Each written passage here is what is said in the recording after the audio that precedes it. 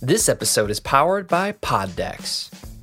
Poddecks are unique interview questions and episode starting prompts in the palm of your hand. So whether you're a new podcaster or existing broadcaster looking to grow your audience and have more meaningful conversations, you're going to want to check out Poddecks. Now, if you want to get 10% off your order right now, you can go to poddecks.com and type in coupon code. What's the code? Larry21. Yes, that's the code. Check out poddecks.com. Take your podcast to the next level.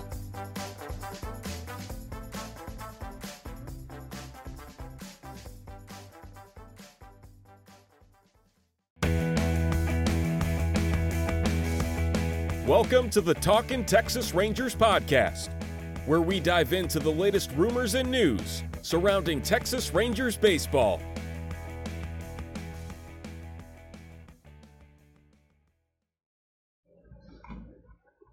Welcome to the Talkin' Texas Rangers podcast. I'm your host, Larry Lace. On today's episode, we're diving into the latest headlines from around Globe Life Field. But first, we'd like to thank our sponsor, Game Time, for sponsoring this episode. If you're looking for the best place to find tickets to your next Texas Rangers game, or for any kind of event, check out Game Time today. Use the link in the description, and you can help support the channel. And now on to our first topic. The Rangers are returning to Sunday Night Baseball. It only took about 8 years, but the Texas Rangers are finally returning to the prominence of the Sunday Night Baseball stage. ESPN announced on Monday that the Rangers would be kicking off their 2023 lineup of Sunday Night Baseball games against the defending NL champion Philadelphia Phillies on April 2nd at 7:08 p.m. Eastern. The fact that this will be Texas's first appearance on Sunday Night Baseball since 2016 is noteworthy, as that season was the last one in which the Rangers made a playoff appearance. Surely it's a sign that ESPN is starting to believe that the Rangers once again. And who wouldn't after the team has gone above and beyond to bring in superstars like Corey Seager, Marcus Semien, and now Jacob deGrom in the last two offseasons? Winning is at the forefront in Arlington once again. But if you thought one Sunday night game was exciting, how about 2 in 1 month?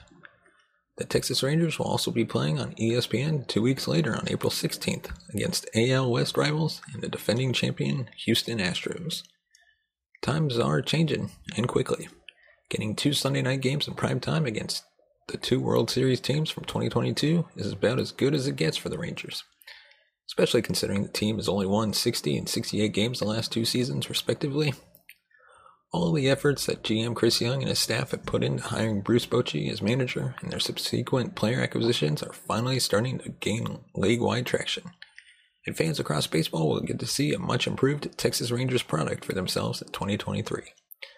The arrow appears to be pointing upwards for the Texas Rangers, and ESPN is helping to make sure everyone sees why by including the team in their Sunday Night Baseball lineup next season. Let us know your thoughts on the Rangers finally appearing on Sunday Night Baseball. Do you think it will help them in the long run? Or do you not believe in the team yet? Let us know. And on to our next topic. Framework for a potential Max Fried trade to the Texas Rangers. I'll start this off by saying I think there's a very small chance that the Braves trade their best pitcher in Max Fried before the season, let alone to the Texas Rangers. MLB pipeline analyst Jim Callis was recently on Hot Stove on MLB Network and hinted at the possibility of a Max Fried trade. Callis is a longtime minor leagues reporter for various outlets and would know what teams are thinking. He has sources in every front office that help him with information about their minor league systems. He is able to call or text sources and get a text back from them. I don't know where he got this piece of information from, but let's just assume that someone told him that the Braves were gauging what Fried's market would be if they were to trade him. I can't imagine he would go on air with that piece of information without knowledge of the Braves' thinking. Let's start by looking at a past trade for a good starting pitcher as framework for what the Braves should be expecting. This past July, Luis Castillo was traded from Cincinnati to Seattle. The Mariners sent 4 prospects: Noelvi Marte, Edwin Arroyo, Levi Stout, and Andrew Moore to the Reds in exchange for Luis Castillo. They traded their number 3, number 8, and number 15 preseason prospects according to Baseball America. Moore was a 14th round pick in the 2021 draft. That's a pretty significant trade. Later, they signed Castillo to a 5-year extension for $108 million later in the season. Max Fried is more accomplished than Luis Castillo at this time, having been on a World Series winning team and pitching in a clinching game back in 2021. I am thinking the Braves likely want at least 5 players, probably a combination of players and prospects that they would have more years of team control over. They are also still looking to compete in the NL East with the Mets and Phillies. Who will be the headliner of the trade? I'm thinking they would demand that the Rangers include one of their top pitching prospects. That means Jack Leiter, Owen White, Mitch Bratt, or Cole Winn. The Rangers say no to Jack. They view him in the same way the Braves viewed Spencer Strider prior to the 2022 season. The Braves then agreed to take Owen White, who had a better season than Leiter in 2022, and is a former first-round pick like Leiter. The second piece is someone they can place in their rotation this season to help them continue to compete. That means someone from the Dunning, Otto, or Reagan's group. Any of them would be able to step in and be able to be a 4th or 5th starter for the Braves. Let's include Glenn Otto as the second piece. Unlike Dunning, he is not coming off surgery. Otto is also solid down the stretch, has great stuff, and just needs to continue to work on his control. He can do that pitching in the back of the Braves rotation. He showed signs in the second half of making improvements. He struck out more batters with 60, walked less with only 28, and had a higher strikeouts per 9 inning at 7.3. If he can continue these improvements in 2023, he could be a very valuable starting pitcher. The third piece is someone from the Rangers MLB roster. The Braves need a left fielder to join Michael Harris and Ronald Acuna. Eddie Rosario was pretty terrible in 2022. He played in only 80 games. He missed time due to hamstring issues, as well as needing laser corrective eye surgery. Let's include Adolis Garcia in the trade. Garcia was much more productive this past season and is able to play every day. He increased his batting average to .250, less home runs with 27, but fewer strikeouts, more stolen bases, and more walks with 40 as well. In return, the Braves include Rosario in the trade and cash. The cash value is $9 million, bringing his remaining contract down to 2 years to $9 million. The Rangers will be paying him $4.5 million the next 2 seasons. They are betting on getting the Rosario who won the NLCS MVP in 2021 and was a regular 25 to 30 home run guy from 2017 to 2019. The fourth piece is Luis Angel Acuna. The Braves bring Ronald's brother to Atlanta. It appears Dansby Swanson is heading elsewhere, and they are handing the shortstop job over to Vaughn Grissom. Acuna would go to AA or AAA and be insurance in case it does not work with Grissom. He will still play shortstop every day and get some work in the outfield as well. I think that would excite Ronald that he would potentially get to play with his brother down the line. The final piece is Avery Williams, a future left-handed reliever. He came over in the Lance Lynn trade from the White Sox. He was moved from the rotation to the bullpen last season. He was left unprotected in the Rule 5 draft this offseason, but was not picked up by anyone. He is someone, if he can develop more control, could be a solid reliever. The Rangers, with Brock Burke, Taylor Hearn, Brett Martin, and potentially Matt Moore, are not really needing left-handed relievers. This deal helps the Braves continue to compete now, while also giving the Rangers a secondary ace to team with Jacob deGrom. They still have the financial resources to go out and sign an outfielder trade for one. Fried is still under team control through 2024. I imagine the Rangers will be looking to extend him immediately upon signing him as well. I put the trade in the MLB Trade Value Simulator and it came out that the Rangers are slightly overpaying, but the numbers were closer than you might think. The Braves are getting 52 points in value from the 5 players the Rangers are giving up, and the Rangers are getting 48 points in value from the 2 players they are receiving. If the Rangers did this trade, having a 2-headed monster with deGrom and Fried at the top of the rotation would give them one of the best rotations in all of baseball. Again, I doubt the Braves move Max Fried this offseason or next. They're actively trying to compete for the World Series. If they did want to do a trade, though, this is likely what it would look like and what it would take for the Rangers to acquire a pitcher of Fried's stature. What do you think? Would you do this trade or not? Let us know in the comments section below. And now on to our next topic. 3 Texas Ranger outfield targets that are not named Bryan Reynolds. The Texas Rangers have made big splashes this season after finishing 68-94 in AL West and 6th straight season with a losing record. Ray Davis, the owner, has committed to spending money this offseason to fix the Rangers' glaring holes in both the rotation and lineup. So far, the Rangers have lived up to their word by re-signing last year's ace Martin Perez, signing Andrew Heaney, and signing arguably the best pitcher in baseball in Jacob deGrom. The Rangers' rotation is greatly improved from last year, yet holes in the lineup can still be fixed, particularly from the outfield spot. Currently, the Rangers' outfield looks like this. At left field, Bubba Thompson. Center field, Leody Taveras. Right field, Adolis Garcia. Garcia is the best overall player in the group, while Taveras and Thompson are young outfielders trying to establish themselves as part of the Rangers' future.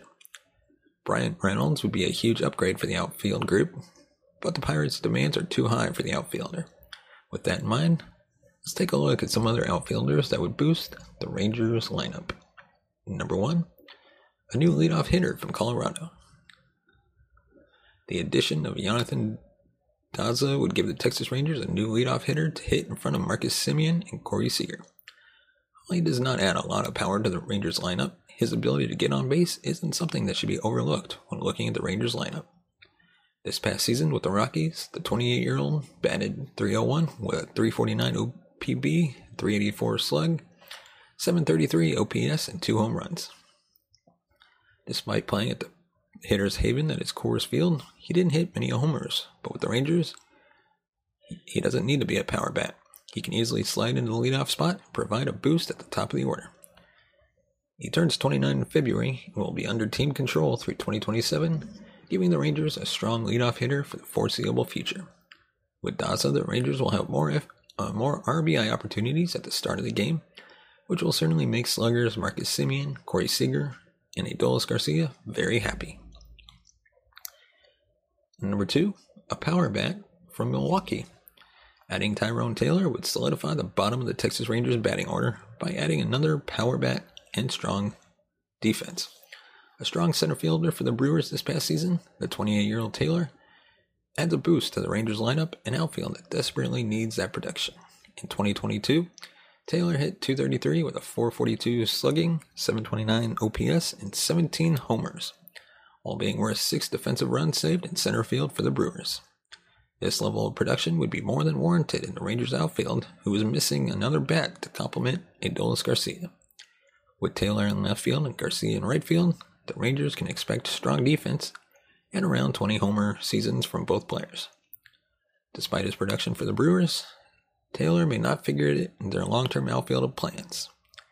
The Brewers' top 5 prospects can all play outfield and are all close to being called up very soon, which hurts Taylor's trade value, making Taylor an affordable option for the Rangers. With the team control through 2027, the Rangers should look to add his bat to a lineup that needs it. Then, finally, at number 3, a lefty bat with plenty of potential. While Taylor and Daza both provide boosts to the offense and defense, they wouldn't have the same impact as Alex Verdugo would have for the Rangers. A strong bat with above average power and defense is something that the Rangers desperately need. The former Dodger prospect, who is the centerpiece of the Mookie Betts trade, finds himself as the perfect solution for the Rangers' outfield woes. This past season for the Reds, the 26-year-old Verdugo hit .280 with a .405 slugging, .733 OPS, and 11 homers. Great numbers, but not compared to the shortened 2020 season where he hit .308, .478 slugging, .804 OPS with 6 homers. That potential with a lefty bat that the Rangers need to add to the lineup make him a great addition for the Rangers lineup and outfield. With team control through 2025 and still young, won't be 27 until May, he would be great bat at the top of the lineup and outfield. With the Red Sox needing to focus on extending Rafael Devers and adding pieces to their team, Verdugo finds himself as a trade chip and one of the Rangers should target. Now imagine a Rangers lineup in 2023 with Verdugo that looks like this. Starting off, number 1, Verdugo, then Marcus Semien, Corey Seager, Adolis Garcia, Nathaniel Lowe, Mitch Garber, Josh Jung, Jonah Heim, and Leody Taveras. This lineup would be among the best in the league. And with the rotation the Texas Rangers have assembled, will help the team become a playoff contender. Let us know your thoughts in the comments section below. Should we sign any of these? Which ones would you sign? Or is there somebody we missed and should have included? Let us know. And now on to our next topic. 6 players that the Rangers could target at the trade deadline. The Rangers are going to make a big trade soon. That much seems obvious. The question that remains is when will Chris Young decide to pull the trigger? Texas has a deep farm system that includes several promising middle infielders who are likely blocked at the major league level for the foreseeable future by Corey Seager and Marcus Semien. They also have a strong crop of pitching prospects along with multiple outfielders who could have tremendous value if the Rangers decide they are willing to part ways with them. It won't be a surprise if the Rangers swing a deal before spring training, but they could also wait until the 2023 trade deadline. By this point, the Rangers should have a clearer picture of their most obvious needs, along with their position in the standings. Teams also may be more willing to listen to offers for specific players who aren't currently in trade talks. The Rangers have shown a willingness to make this kind of splash before. Leadership was different during the summer of 2010 when the Rangers acquired Cliff Lee and Mark Lowe from the Mariners in exchange for Justin Smoak and 3 prospects, but the impact was obvious. Could the Rangers have another deal like this up their sleeve? If the team decides to wait until the season to make a deal, there are several big names who might be available. These are 6 players the Rangers could or should target during the upcoming season. Right off the bat, Shohei Ohtani. Ohtani would be a massive acquisition for the Rangers, even if they could only guarantee a few months of him playing in a Rangers uniform. The two-way MVP is set to become a free agent after the 2023 season. It could command a contract that far exceeds previous records.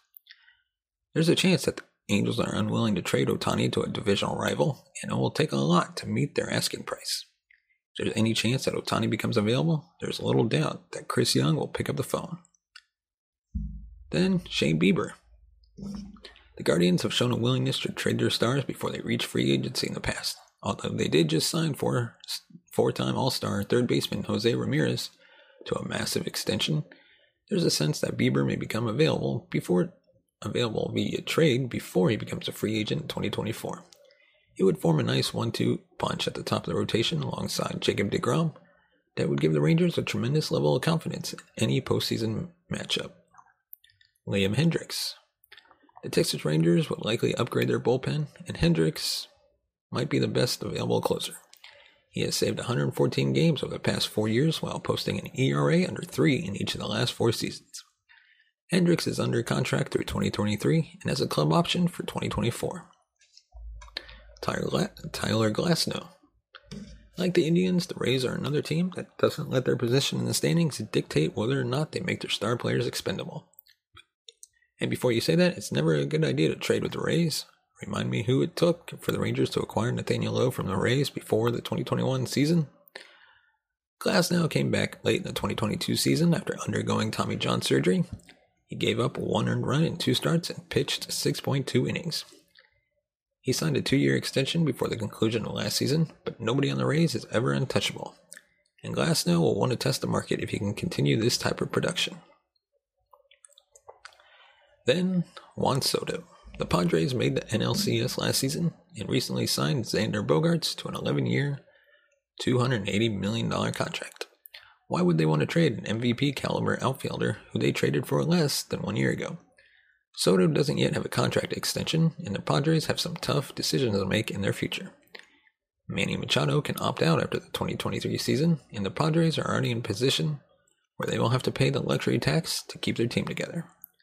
If they don't feel like they have a good chance to re-sign Soto, they could look to unload him while recouping some of the assets they gave away to lure him from the Nationals at the 2022 deadline.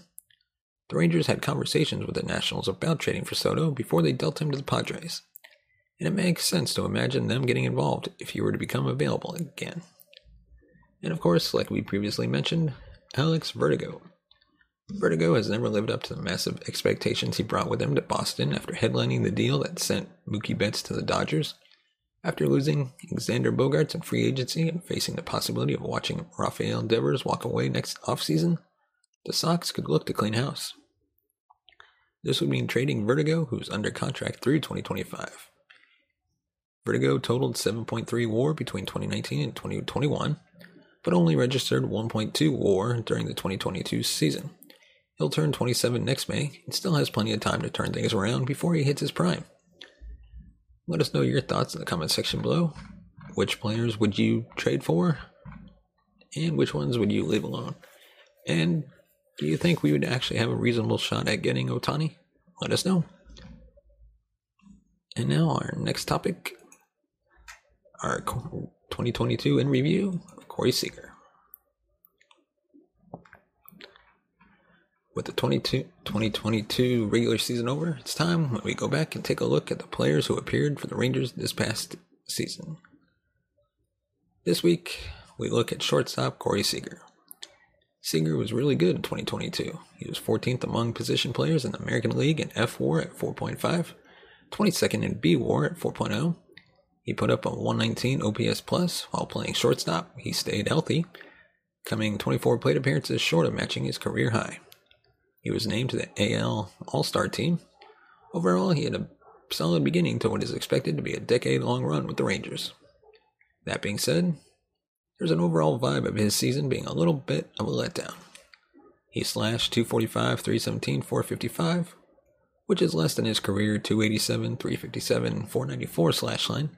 And while some of that is the nature of offense being somewhat down in 2022, his 119 OPS plus is below his career 128 OPS plus. He hit well, but wasn't quite the offensive force that we would have been hoped for. Somewhat weirdly, he mashed at the shed, which is neutral or somewhat pitcher friendly, depending on what you look. He slashed .273, .351, .550 at home, compared to .217, .282, .363 on the road. He also got off to a somewhat slow start to the season. He had a .710 OPS on July 3rd, before going on a red-hot streak that lasted a little over a month. So here's a little factoid about Corey Seager's 2022 season.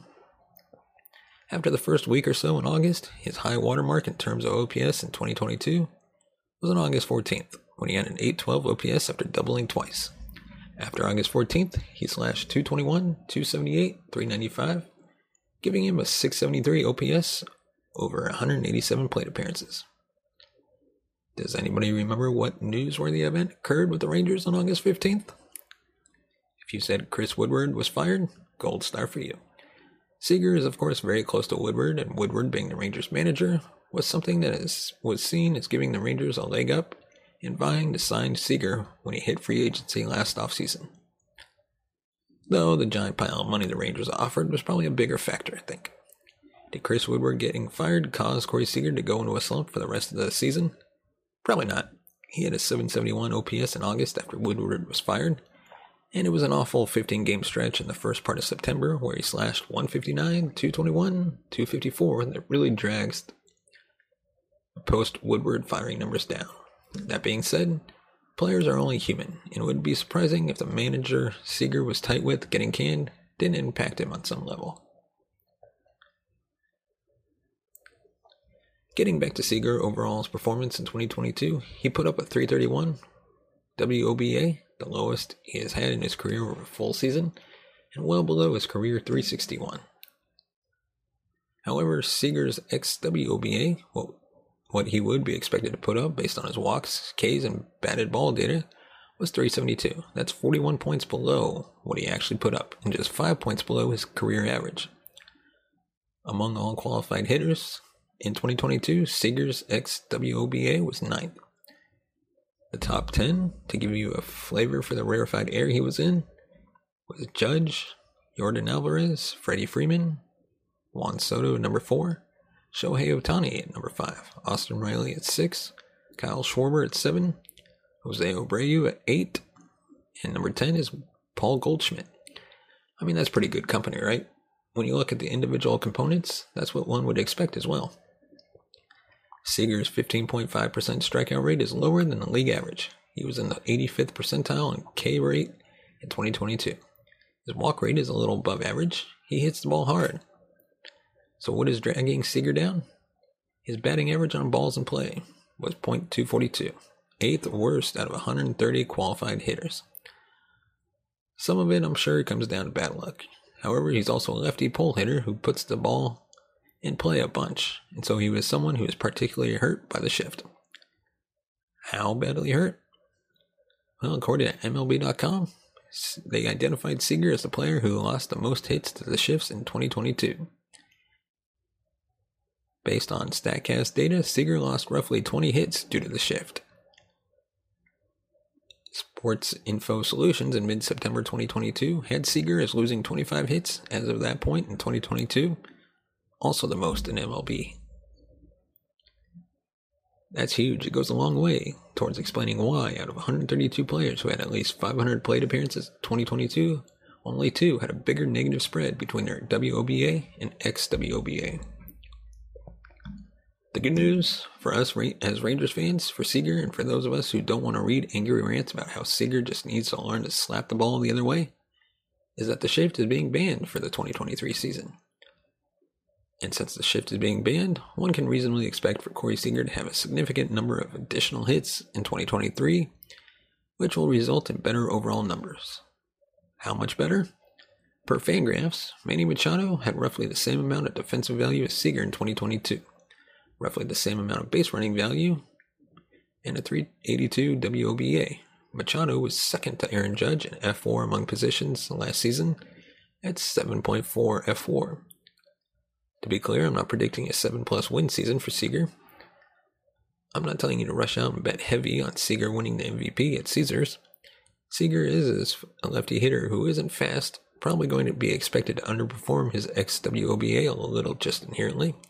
But don't be surprised if, with the shift gone, Corey Seager has a huge season in 2023. The type of season that makes a $35 million salary for the year look like a bargain.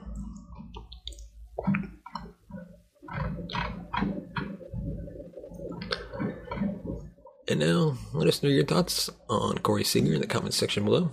As always, if you want to support the channel, you can buy us coffee at buymeacoffee.com/TTRangers. Your support helps the channel grow, upgrade our equipment, bring in new hosts, be able to pay them, and create even more content. As always, thank you so much for watching and listening. We will see you next time. This has been the Talkin' Texas Rangers podcast.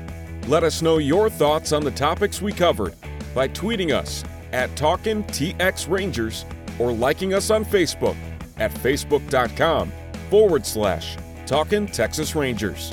As always, thank you for listening, and go Rangers!